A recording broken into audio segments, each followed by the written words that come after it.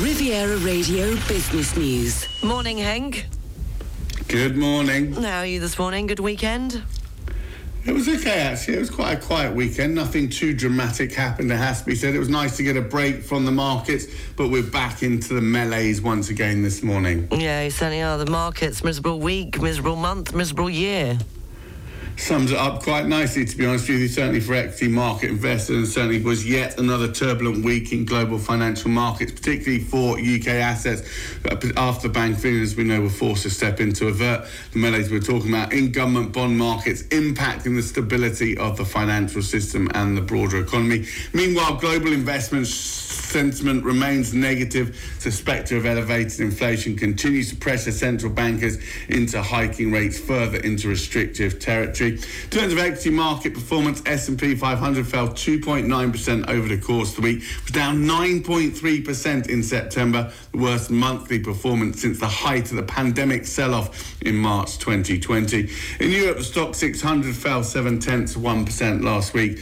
It's down 6.6% over the course of the month. Equities have now registered 3 straight quarters of losses, which is the longest losing streak since the 2008 financial crisis. So I guess we should ask ourselves this morning, what can change sentiment? Well, I think it's hard to see how investors will be able to regain their composure till policymakers are able to declare victory in the battle over inflation. In order for that, I think we need 2 things. Firstly, confirmation that we've reached a peak in price pressures. Secondly, clarity over terminal rate levels. I think for equity markets specifically, it's also growing realisation that analysts' earnings forecasts are far too optimistic given the pressure on margins, and therefore revisions will need to be made before investors will be able to make a more informed judgment around valuations. In terms of the opening calls on the European bourses this morning, looking still to the downside, got the Euro Stoxx 50 off 34 points, FTSE 100 in London down 57 points, DAX over in Frankfurt down 130 points. Now, sterling is higher this morning after the U-turn from the Chancellor.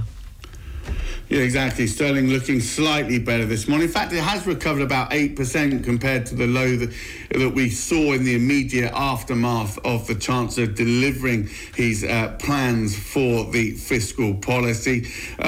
Sterling looking better today. This on confirmation, should I say, that the Chancellor has announced a U-turn on the proposed abolition of the top rate of tax. The plan was to scrap the 45 pence rate for people earning above £150,000. Prime Minister Liz Truss was doing interviews over the course of the weekend, admitted the government had failed to lay the proper groundwork ahead of laying out all of those plans, and said the cut to the 45% rate was only the idea of the Chancellor, so very much putting him in the spotlight. He has answered those calls today, saying that he has listened and he has decided to cut the plan for the highest earners. So some early signs that, or perhaps the first crack in the government's resolve to push ahead with its plan in its entirety, abandoning, that plan to abolish the 45% tax rate. But this measure, we should remember, only accounts about £2 billion of those measures outlined, given the overall plan was around £200 billion when you take into account the energy support bill. The actual impact is probably less important than the impact on sentiment, maybe. Do you think it's more of a humiliating climb down for Liz Truss than anything else? Well, it's a humiliating climb down for the government, for the market to pressure a new government into changing one of their headline policies in a matter of days is extraordinary. There's no doubt about that. We've got the party season, of course, taking place, the conference season for the Conservatives taking place over the course of the weekend at the start of this week.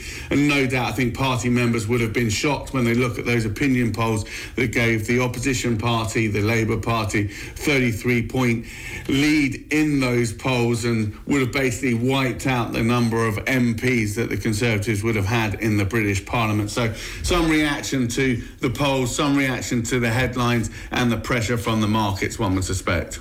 And Nike is feeling the squeeze from strong dollar and discounts, struggling? Yeah, exactly right. Shares in Nike have been under pressure after the sportswear manufacturer said inventory levels have been surging, forcing it to push through margin-busting discounts that have been hurting profitability. Higher freight costs, markdowns and foreign exchange effects are weighing on earnings. Margins fell to 44.3%, which is below expectations. North American inventories surged 65%. Nike also downgraded its outlook for the full year. Certainly been a tough time for many of the retailers. Supply chains, remember, made it very difficult for them to get products onto the shelves when demand was robust as economies reopened. Now demand is easing, of course, as inflation erodes consumers' purchasing power. Stronger dollars also crimping results from overseas operations. Nike shares slumped a further 12% on Friday, adding to the 43% decline year to date that we've seen before the results came in. Do you own a pair? Do I have any? No, I've got a lot of ASIC these days. When I was a kid, I loved Nikes. I thought they were really the best. But ASIC is my brand of choice these days. Okay, and the foreign exchanges, please, Hank. I'll take that laugh. Wasn't the fact you think I very rarely wear them, to be honest. Birkenstocks are in there as well. I thought you as a boy would have been Clarks. Sorry. Clark. Reebok pumps. Do you remember them? They were cool. They were good. I had a pair. Yeah. They were really great. I wouldn't mind those again. Probably couldn't get away with it these days. Pound against the dollar coming in at 112.5. Euro dollar 0.98. Going to get a mighty €1 14.5 cents for your British pound this morning. Well, have a good day. Is it sunny in London? It's actually quite bright. It was a miserable weekend. The rain was at full pelt and the wind was gusting around, but it seems a calmer, beautiful day. I was up early this morning, some beautiful pinks, some oranges in the sky as the day broke, so maybe it's a little bit better than we've seen over the course of the past couple of days. And did you watch any of the marathon? Didn't watch too much of a marathon. Had a friend in the marathon, so that was nice to see him get round. He raised a lot of money for charity, so I was pleased with that. Caught a little bit of the Grand Prix, I have to say. It was all lots of excitement under the lights in Singapore.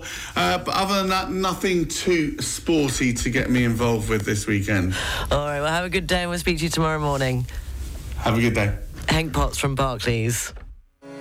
Barclays Private Bank has been in Monaco for 100 years. Since we opened our doors here in 1922, we have enabled our clients to invest in tomorrow and to influence it, drawing on experience, insights, and ideas to help them create the world they want to make possible. And we're only just getting started. 100 years in Monaco, 100 years young.